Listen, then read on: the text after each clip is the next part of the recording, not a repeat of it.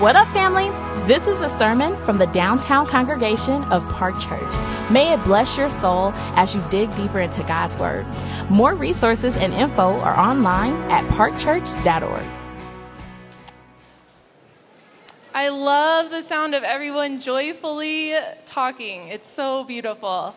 My name is McKaylee, and today we're going to be reading from Matthew 9. Matthew 9 through 13.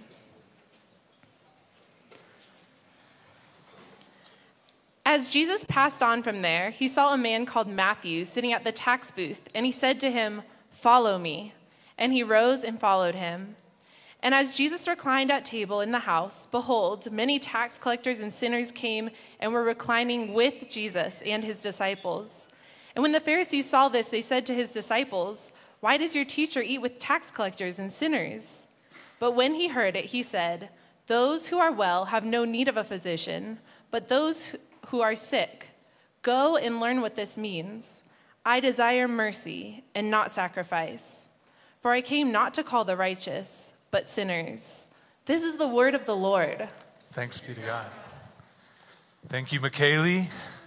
Good morning, Park Church. Good to see you all. My name is Gary. I'm one of the pastors here. I do a lot of preaching at our other congregation up in the Highlands, but it's a joy to be down here with you all. As we get going, I just want to kind of remind you, He is risen. He's risen indeed. He's risen indeed. Jesus is still alive.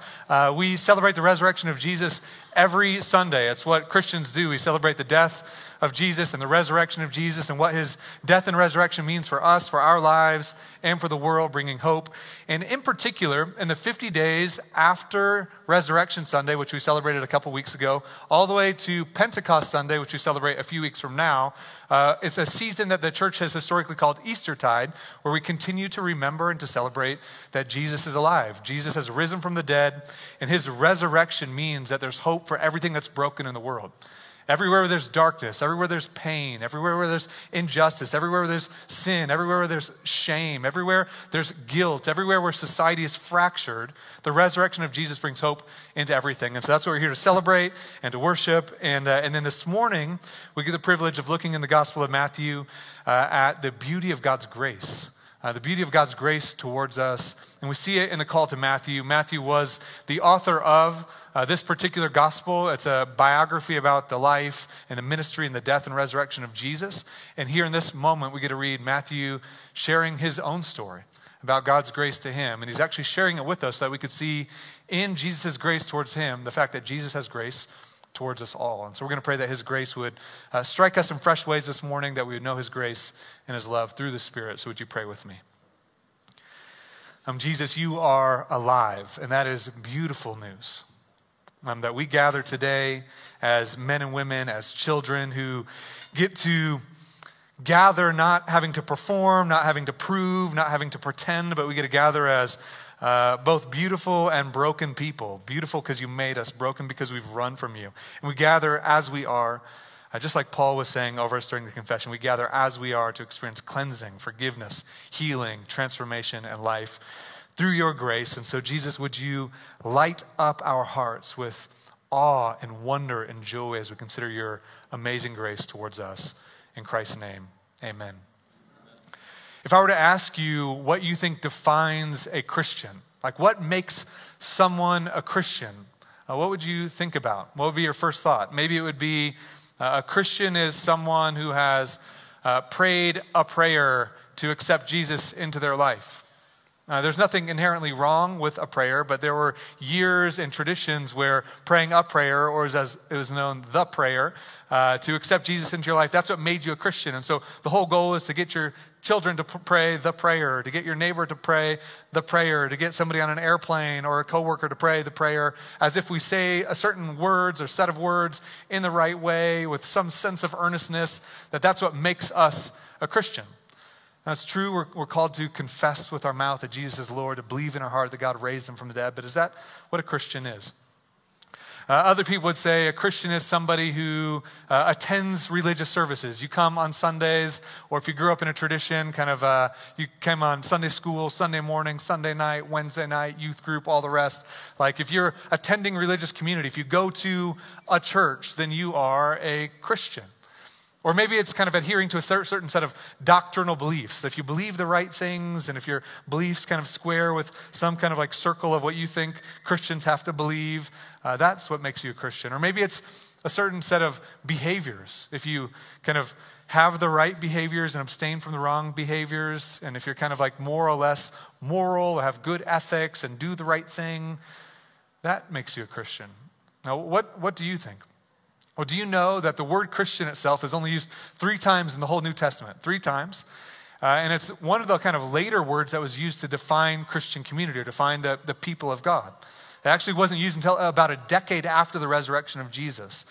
Before that, and most of the time throughout the New Testament, the word that was used to describe the community of kind of the people of God or the followers of Jesus was those who belong to the way.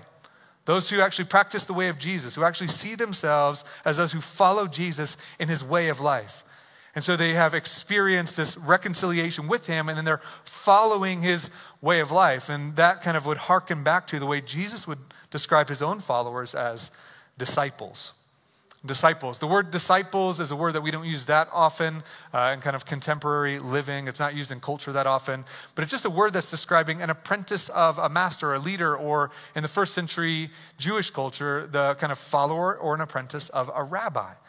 And so there were rabbis that would journey around, and disciples would be those who came into relationship or were accepted into a kind of relationship with the rabbi, where they were in community with the rabbi, in relationship with the rabbi, but then also watching the way the rabbi would live, listening to the way the rabbi would teach, and watching the way they'd operate in different kinds of scenarios, in the way that the early church, the kind of first Christians, understood themselves was primarily as followers of Jesus, disciples of or apprentices of Jesus. And so the question we have to ask is what makes somebody today, what would make us a disciple of Jesus or an apprentice of Jesus? And really that's one of the powerful things that the Gospels do. The Gospels give us this insight into who Jesus was, what he came to do, and what it means to follow him, what it means to be his disciple. And so as we read through the Gospels, if you're kind of new to Christianity and you've never read through the Bible, we'd love to give you a Bible, help you find a Bible to start reading.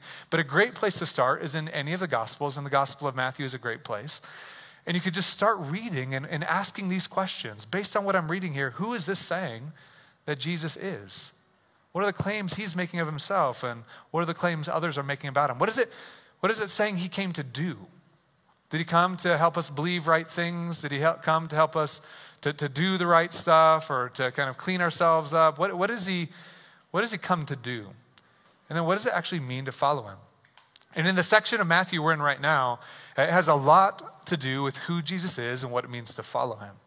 Who Jesus is, what he came to do, and what it means to follow him. This section from Matthew chapter 8 all the way through the end of Matthew 9 and into Matthew 10, it's giving these stories of his power to heal, his power to restore, his power to cleanse, his power to forgive, his power over nature, his power over the spiritual realm, his power to forgive sins. And in this moment here, we're going to see what it means to actually see his power at work in calling us into relationship with him. To actually bring reconciliation towards human beings who have run from him, who have failed, who feel broken, who feel shame, who feel isolated or marginalized, or full of guilt, or full of weakness, or full of mistakes or regrets. And as he uses his power to invite people into the relationship, what we'll see in this passage is at the core, a disciple is someone who has been reconciled to God by grace. Sheer, outstanding, beautiful, amazing grace. That to be a Christian isn't first and foremost to obey certain kind of behavioral ethics. It's not first and foremost to believe a certain set of doctrines. It's just to receive this invitation of Jesus. Come be with me by grace. You don't have to clean yourself up. You don't have to perform. You don't have to pretend. You can be exactly who you are with all the shame and the darkness and the brokenness and the struggles and the mistakes and the regrets. And you can experience and receive my love.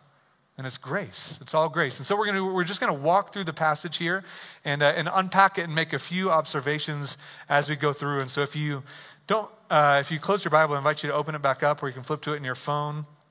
But I want you to see what's happening in this passage. Matthew has decided to put his story right here in the midst of all of these incredible healing stories because he understands what God did in his life in this moment was nothing less than miraculous healing. And it's the same thing he's actually extending to us, that this is what Jesus and his grace and his love can do for you. So we're going to pick up the passage, Matthew chapter 9, verse 9. I'm going to warn you, I love biblical history, and so we're gonna take a little historical journey. And so if you hate history, I apologize in advance. If you like history, this might be fun. But we're going to unpack to try to understand what's happening in this passage. Look with me at Matthew chapter 9, verse 9. It says, as Jesus passed on from there, he saw a man called Matthew sitting at a tax booth. It's saying when Jesus passed on, Jesus has just healed what Pastor Matt preached last week. He healed this paralyzed man. He forgave his sins. He healed him. There's this huge crowd going around him. And as Jesus is in this town of Capernaum where Peter's from and Andrew's from and James and John, they're all from this little fishing village on the kind of border of Galilee. And he's healing, and all these people have experienced these miraculous kind of experiences of his power and healing. They've watched it. They've experienced it. A loved one has experienced it. And so this big crowd is beginning to follow him. They just want to listen to him. They want to hear what he says. They want to watch what he does. They want to experience some of it for themselves. And so they're following him. And so he's walking through Capernaum, and he passes by a tax booth. And at the tax booth, there's a man named Matthew. So what is Matthew doing? Matthew is what the Bible refers to as a tax collector. A tax collector was an official position in the Roman provinces as the Roman Empire had kind of spread around the known world at that time. And there were these provinces. And in the provinces, the Romans would appoint tax collectors who were kind of selected from among the people that they had kind of occupied. And so Matthew is one of these tax collectors. What we have to slow down and pay attention to is why this is such a big deal. If you're familiar with Christianity, tax collectors, you might be familiar, kind of always have a negative connotation in the Gospels. It always seems like Jesus is doing something special among them, but you've learned that a tax collector is almost always paired up with this other word, which is sinners. Often, even including in this passage, they'll talk about tax collectors and sinners. And it's because the Jewish people saw the tax collectors as truly the worst. I mean, they were the worst of the worst. They were despised with a kind of sort of vitriolic disdain. They hated the tax collectors. Why? Here's history moment. So buckle up, put your history kind of learning caps on. Way back, several hundred centuries before, God had called a man named Abraham. And Abraham, he had called and said, I'm going to bring restoration to the world through you and your offspring, through your descendants. And I'm going to bless those who bless you, and I'm going to curse those who curse you. And through you and through your offspring, all the nations of the world will be blessed. And in the context, the blessing is the restoration of God's presence with human beings through which forgiveness and grace and transformation and healing comes in, that God would bring a kind of a sort of peace or a shalom or a wholeness or a restoration to the world through Abraham and Abraham's offspring. And it's a huge promise, saying to this one man, through you and your wife Sarah and through your offspring, I'm going to restore everything that's been broken in the world. And so that promise mobilized Abraham, and he trusted off and on, struggling and failing and struggling and failing in God's promise. And Abraham had Isaac, and Isaac had Jacob, and Jacob had 12 children. These are 12 tribes of Israel. They find themselves in slavery in Egypt. And then God redeems them through the blood of a lamb, through the waters of the Red Sea. He redeems them from slavery in Egypt and brings them out. And in the wilderness, he tells the Israelites that they are to be faithful to him. And when they trust in him and they follow his way of life, they will be like a light to the world. And the nations will come and they will see the nation of Israel, and they'll see the glory of God among them, and they'll experience healing and transformation and change, and they'll turn from these false gods and find the one true God, the creator of the heavens and the earth and everything in them, and they would experience healing and change. And these are huge, huge promises. Huge promises that this little nation would be the means by which God brings restoration to the world. So the people of Israel begin to take this land of Canaan, and there are a few generations where there's a sense of like beauty and peace and growth and glory. And it was really beautiful. This is in the times of like David and Solomon. And then the kingdom shattered, and they began to fail, and they began to turn to other gods and other ways, and they ceased to be faithful to God. And these world superpowers are rising. So you had the Assyrians and then the Babylonians. And into the 6th century BC, the Babylonians were just on the roll throughout the world, taking nation after nation, civilization after civilization, community after community. We're just kind of defeating them, suppressing them, objectifying them to all sorts of injustices, and they took the people of Israel captive. And for 70 years they were captive, and from that moment forward, Israel's dreams began to get darker and darker. Their dreams became very bleak because they felt so small in this world full of these massive superpowers. First, it was the Babylonians. After the Babylonians, the Persians began to roll over. They defeated the Babylonians. Now the people of Israel are back in the land, but they're under the thumb of the Persians. After the Persians, it was Alexander the Great and the Greeks. After Alexander the Great and the Greeks, that kingdom divided, and then the people of Israel were under the thumb of these people called the Seleucids. And they were thinking this whole time, that the reason why we have been kind of like subjugated and oppressed and have this like huge promise, the reason why it's been made to nothing is because we are unfaithful to God's Torah. We are unfaithful to God's instruction. So this whole kind of community began to grow called the Pharisees. And this Pharisaical community, their belief was that if we can clean ourselves up, if we can start doing the right thing, if we can follow God's wisdom, if we can get rid of those people who are doing the wrong thing, and if we can help everybody in Israel follow the rules, read the word, memorize the scripture, do everything God told us to do, get the temple back in order, make the sacrifices, do all the things that God's people are supposed to do, then God will come and he'll send his Messiah and save us. If we do the right thing, then God will save us.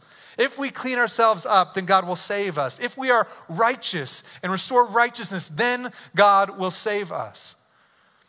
And after the Seleucids, the Romans came in. This is the greatest empire the world had ever seen, and took over just incredible swaths of the world. And they installed these tax collectors as agents through which they would exact an oppressive tax scheme.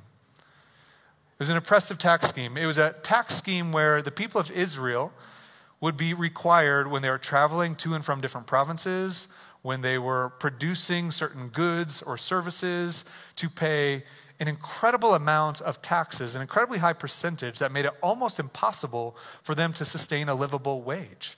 It made it almost impossible for them to feed their families, almost impossible for them to maintain their living or their household, almost impossible for them to do anything except just meagerly get by. And so there's this nation with these huge promises of how they're going to bring light to the world. And God's going to bring salvation and restoration to the world through this nation. But what they've experienced for centuries is being this little teeny pawn in the kind of like system of these world empires. And in that system, the Romans would select these people from the people groups that they had oppressed to exact these taxes. And so a tax collector, actually people would bid to actually get the job of a tax collector because the tax collectors would get paid an incredibly high wage. What the tax collectors would do is they would have a booth in the middle of the town, and when people are traveling in and out, they'd have to pay the tax. When people produced goods and services, whatever their occupation was, they would pay a tax. And so people just have to pay the taxes to the tax collector at the tax booth. And every moment they're paying this, they're saying, I'm struggling to get by. I'm struggling to even make a livable wage. And now I'm paying this Caesar who lives over in Rome to kind of pad his empire. I'm paying to support this Roman military occupation, which is crushing us and holding us under their thumb. And I'm paying to support this tax collector who's living the good life, making a ton of money by participating in the unjust oppression of our people. And so the tax collectors, for a Jewish person to say, I'm going to betray or defect from my people, I'm going to kind of saddle up with the Romans, and I'm going to make my money off of the Roman Empire's oppression of my own people. And that's why the tax collectors were the most despised community in all of Israel. They embodied everything that was wrong with Israel, everything. They had forsaken obedience to the Torah. They had compromised with foreign superpowers. They had forsaken temple worship. They weren't even allowed to go into the synagogues anymore. They had done it all for the sake of their own personal profit, and they had done it in a way that had perpetuated this oppression of their own people. And so as the people of Israel are trying to live and make their way, and they see Roman centurion guards all over the place, and they're paying their taxes, the person that embodied all of that brokenness in their mind is the tax collector. Absolutely despised. And so when Jesus, healing all of these people, doing all these miracles. And everybody's like, he's loving the poor. He's healing the sick. He's healing the wounded. He's teaching the ways we've never seen before. It's beautiful. And he's walking by and he sees a tax booth and he sees Matthew sitting there. And he says, to Matthew, a tax collector, follow me. Be with me. You're going to be a part of my community. It would have been absolutely stunning. It would have ripped apart their categories. It would have devastated them. To see someone accept and love a tax collector would have embodied kind of a whole new way of thinking that would have disrupted every fabric of the kind of first century Jewish thought. And that's what Jesus does. And it brings us to the first observation, that Jesus came to reconcile people to God by grace. Absolute, sheer, astounding, amazing grace. When Jesus says to Matthew, he says, follow me.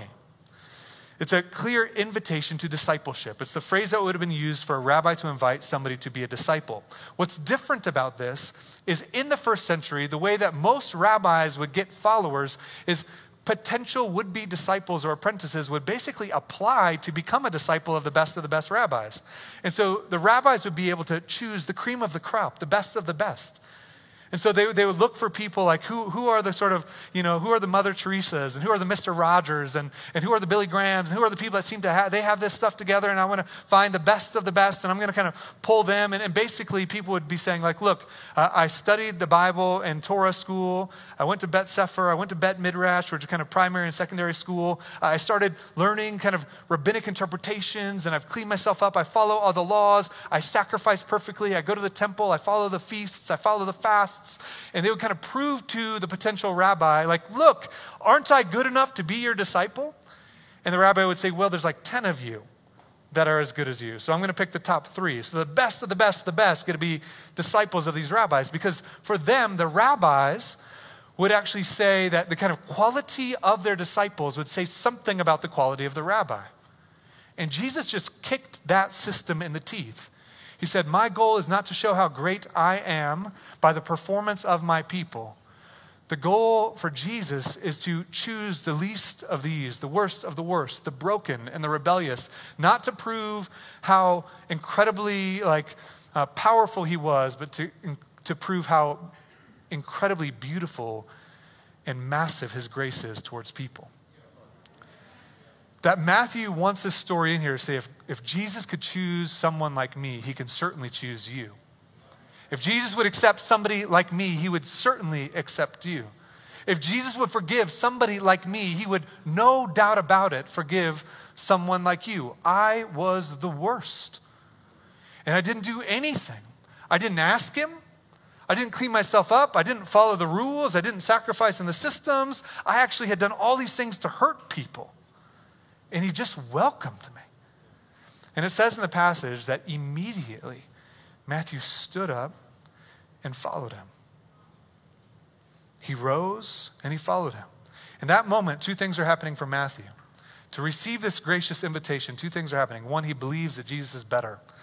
Jesus is better than the money he was making. Jesus is better than the life he was trying to create. Jesus is better. He's better. And so he believes. And he repents. He actually turns, right? From that moment forward, Matthew didn't work in the tax booth anymore. He let go of the life he'd been trying to build apart from God, and he trusted in the love that God was giving him freely. And that's the core of what it means to be a disciple, to let go of the life we're trying to build apart from God, and to trust in the love that God gives us freely.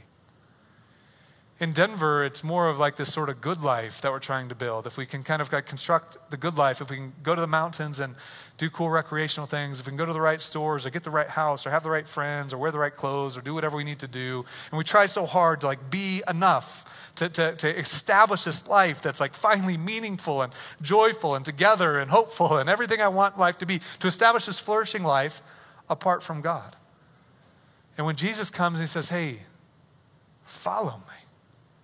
And what he offers to us is a love that satisfies us apart from our works, apart from our effort, even in the face of our own failures and mistakes. Jesus came to reconcile people to God by grace. And when Jesus said to Matthew, follow me, and Matthew arose, which is the same word used for resurrection, it's like Matthew came to life in this moment. When he comes to life, and he follows him, in that moment, Matthew had been, apart from anything he had ever done, reconciled to God by grace, because Jesus is God. And Matthew is invited into relationship with God by grace. And it's stunning. It's a stunning, stunning reality. I think for many of us, we try so hard. We think God's love for us ebbs and flows with our performance. We think that if we clean ourselves up enough, if we do the right things and don't do the wrong things and do all the kind of like Christian stuff we're supposed to do, then God will love us. And on the flip side, if we're failing to do it, God probably needs us to clean ourselves up, or we feel shame, or we feel guilt, or we come into a community like this, and we're like, I don't know if I measure up. And Jesus is just saying, hey, to you right now, follow me, be with me.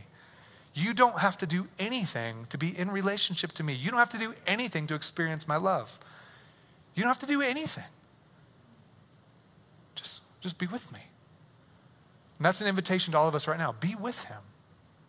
To be with him, to wake up tomorrow morning or go home this afternoon or right now when we take communion here in a few moments, just to know God loves you. He loves you. And he's invited you to experience his love right now, today, with all your regrets and your failures, with the shame and the sin you carry, the stuff people know and the stuff that people don't know. He knows all of it, and he says to you, be with me. I've invited you into relationship apart from anything that you've ever done or would do. And it's beautiful. The second thing I want us to see is that through that grace, Jesus is actually building a community of grace. He's building a community of grace. Look at what it says in the passage. It says right here, it says, and Jesus reclined at table in the house. As Jesus reclined at table in the house, behold, many tax collectors and sinners came and were reclining with Jesus and his disciples. In the Gospel of Luke, you learn more about this story, that Matthew, after he had experienced this gracious invitation of Jesus, he kind of hosted a big feast in his house. And he invited his friends who were with him the worst of the worst, the sort of social outcasts, the people that were broken like him, and the people that were known in society as the tax collectors and the sinners, the people that weren't accepted in synagogue, weren't accepted at the temple, the people that the kind of Pharisaical or the sort of like a religious elite would have said, these people are the problem in our society. Until these people get their stuff together and clean themselves up, the Messiah will never come. He'll never come. And now all of a sudden the Messiah is sitting there hanging out with them, just enjoying their company. It's not saying he's not teaching them, he's not tutoring them. He's just reclining at table. He's just feasting with them. He is the friend of sinners. He just like hangs out with us in our brokenness. He spends time with us. He loves us. He welcomes us exactly as we are. And because of that, he's actually building a community of grace. And I say a community of grace juxtaposed to a community of performance. In a community of performance, you think you have to prove something to be accepted. You have to show that you've got your stuff together. You're kind of a put-together person, or you feel like you have to perform a certain way, or at least pretend that you perform a certain way. And that whole cycle is just exhausting. It is freaking exhausting. To feel like you have to be a certain type of person to be accepted. And so you try and you try and you strive and you strive and you exert all this incredible amount of energy to be who you're supposed to be this ideal version of yourself, who people expect you to be. And deep down there's shame, and deep down there's regret, and deep down there's exhaustion. And so that kind of pressure to perform eventually kind of runs its course. And then you start to pretend. You know you're not. So you're not even trying anymore, but you still pretend for a little while. You move from performance to pretending. And in the pretending, you still have this darkness that you're aware of, but when you show up in community, you just tuck it all away. You don't let anybody see. You don't even want to pay attention to yourself. That part of you, the kind of darker shadow side of you, is just like keep that back. And what you present to your small group, what you present to your spouse, or what you present to your friendship community is this ideal picture of yourself, even though you know it's not true. And that sort of like disintegration, that breaking of who you present and who you actually are is just so destructive, spiritually, emotionally destructive, because you start operating with this sort of like presentation view of yourself, what you're projecting to the world, and the real self is over here. And that sort of hypocrisy, this mask wearing, is toxic for the soul, because you're never going to experience the love of God. God loves the real you, but as much as you're committed to this kind of idealistic presentation of yourself and not being honest about who you really are, then you will continue not just to pretend you are something you aren't, but you'll actually live in this culture where you don't admit and own your need for grace. your need for healing, your need for forgiveness, your need for grace, not just from God, but from other people. And the community that Jesus is building is one where people who know they're broken are welcomed, where sinful and broken people are loved and accepted. You see this kind of group of people flocking to Jesus, and Matthew kind of saying to others, he loved me, he can love you. And there's people that had maybe experienced so much marginalization in their society. If you put yourself in Matthew's shoes, he's a cog in the system of Rome. He's not loved by the Romans. He's a cog in their system. And he's a betrayer, a defector from his own family, his own friends, his own community. You imagine just the isolation and the loneliness. And all of a sudden to feel loved and accepted and welcomed into a community. And for other people like him to feel the same thing, it creates a different kind of community. So the question we have to ask is, what kind of community are we building? Are we going to build a community of performance where you show up at small group and you've got to button it all up and, look the part and play the part and know the answers and say the right things? Meanwhile, your marriage is hurting. You're struggling with sin addictions. Your heart for Jesus died a long time ago, but these are your friends. And you are struggling as a parent. You're just depressed at work. You're so overwhelmed with anxiety. You're up late drinking just to numb the pain of life. And all these things are just real. They're just real. It's what's going on. It's what's going on. That's the real you. All that stuff's the real you. And is the real you allowed to show up at small group? Is the real you allowed to be in a gathering like this? Or is it just the ideal you? And the way that we cultivate that is through vulnerability, is by being honest, especially for leaders among us, that we be honest about the brokenness, honest about the shame, honest about the darkness, honest about the weariness, honest about the parts of us that are hard for us to face, but they're the parts of us where Jesus shines the healing power of his grace into us. We want to be a community where we are beggars showing other beggars where to find bread. This is just who we are. He loves me, he can love you. And to cultivate a community like that requires honesty, vulnerability, and courage. But it's a type of community where Jesus brings incredible grace and healing and power into a community like that. Jesus is building a community of grace. Third observation here, that the grace of Jesus confronts our efforts to build our life on our own. It confronts our efforts to build our life on our own. And that's what's happening in the Jewish community here. The Pharisees get a bad rap because of stories like this where they just seem like total, just not the people you want to hang out with. They just don't seem like, I really want to be friends with that community. But here they are. They get a bad rap, but they really shouldn't, because at the core what they're saying is they're just really serious about the Bible. They love the Bible. These are the Bible teachers. They're the scholars. They're seminarians and the seminary professors. They're the ones who are kind of Christian leaders. They're kind of the people of God leaders. And it says right here in the passage, it says, the Pharisees, when they saw this, they said to his disciples, why does your teacher eat with tax collectors and sinners? Like, what is this supposed rabbi, this maybe Messiah? People are like remarking about his authority to forgive sins and to heal, and they're beginning to follow him. Why would you hang out with somebody that hangs out with people like that? Why would you do that? And you're like, man, what a hard-hearted people. Now remember, Matthew had been participating in the oppression of this people. Matthew, it wasn't like, oh, a sweet little story about Jesus saving a person that was going through a rough patch. Is Jesus had welcomed somebody who was actively participating in their oppression.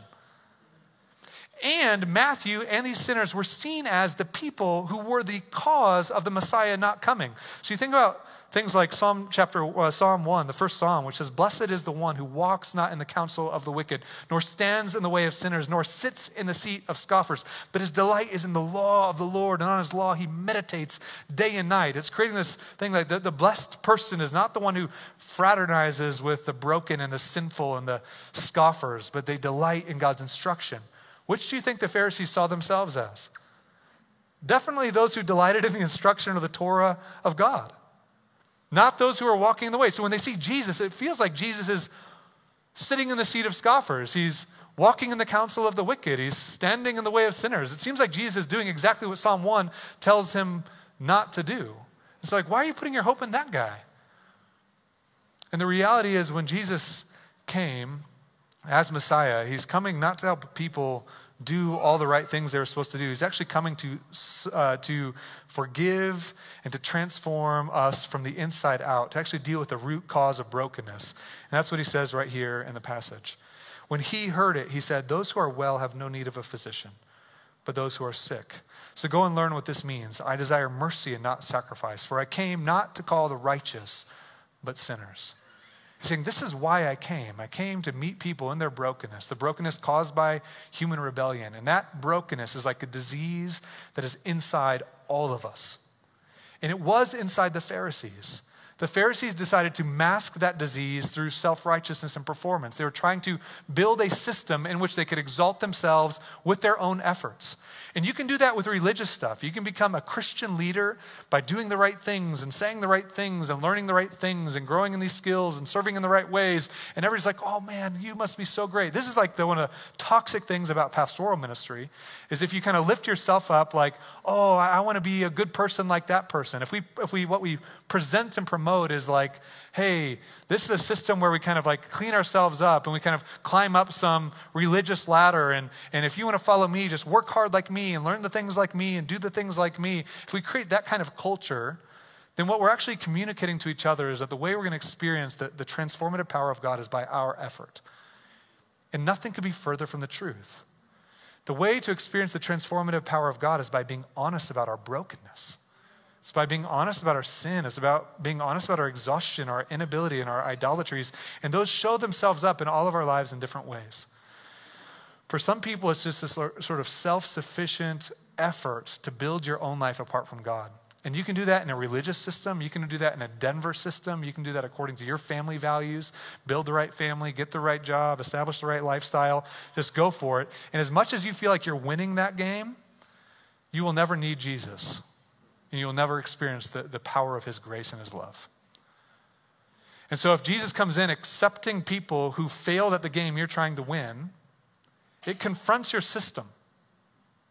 It confronts the economy in which you think that the sort of like life is kind of like going to be lived by us doing these things for ourselves to exalt ourselves. And if Jesus loves the people who failed at that game, who lost that game, what it means is all the efforts that we had put towards establishing this great life really amount to zero, which is exactly what Paul, the apostle, who was a Pharisee, said. When I lived my whole life trying to achieve and perform and follow all the rules and keep all the things and learn all the stuff and study under the right people, what I learned is all of those things have become an obstacle for me experiencing the love of God. And that's what Jesus quotes in this passage. He quotes from Hosea chapter 6, verse 6. And he tells these Bible scholars, hey, go study your Bible.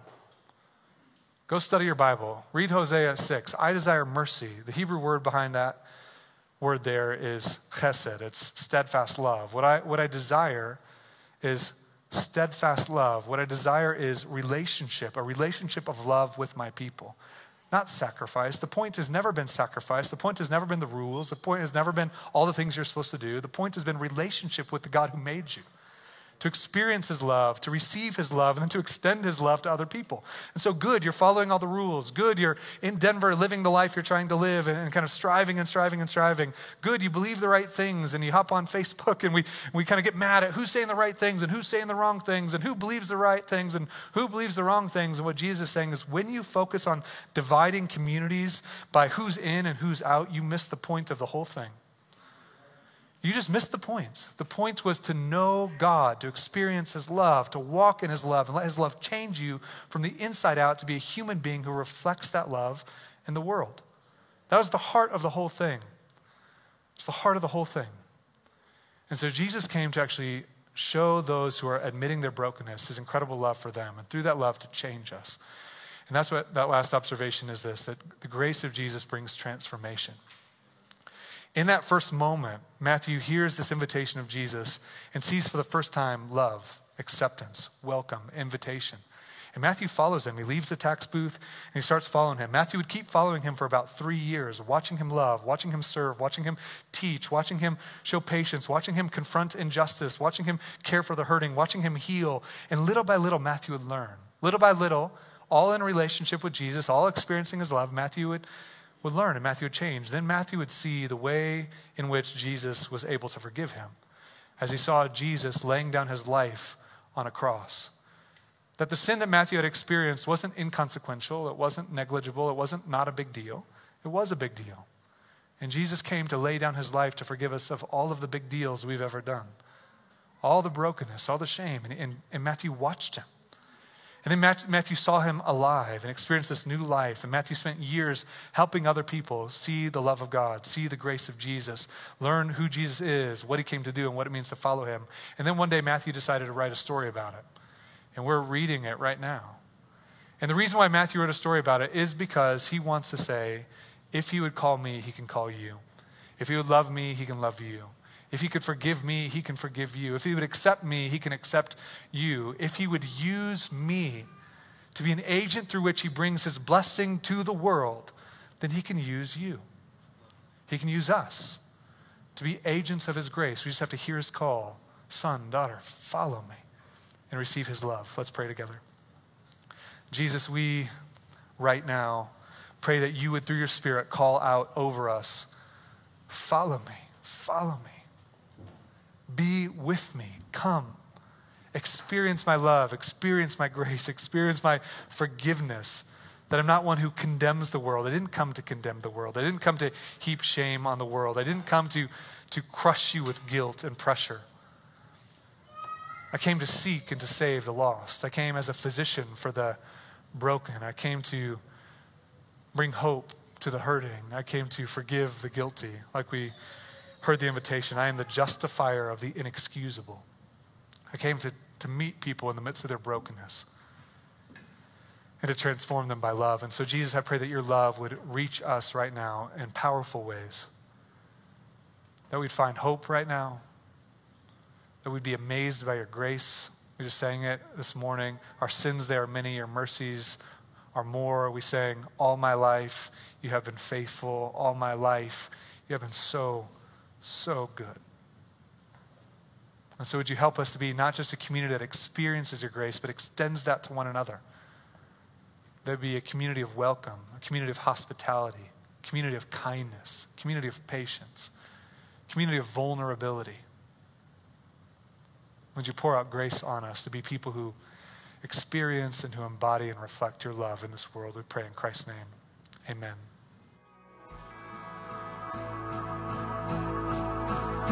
Thanks for listening.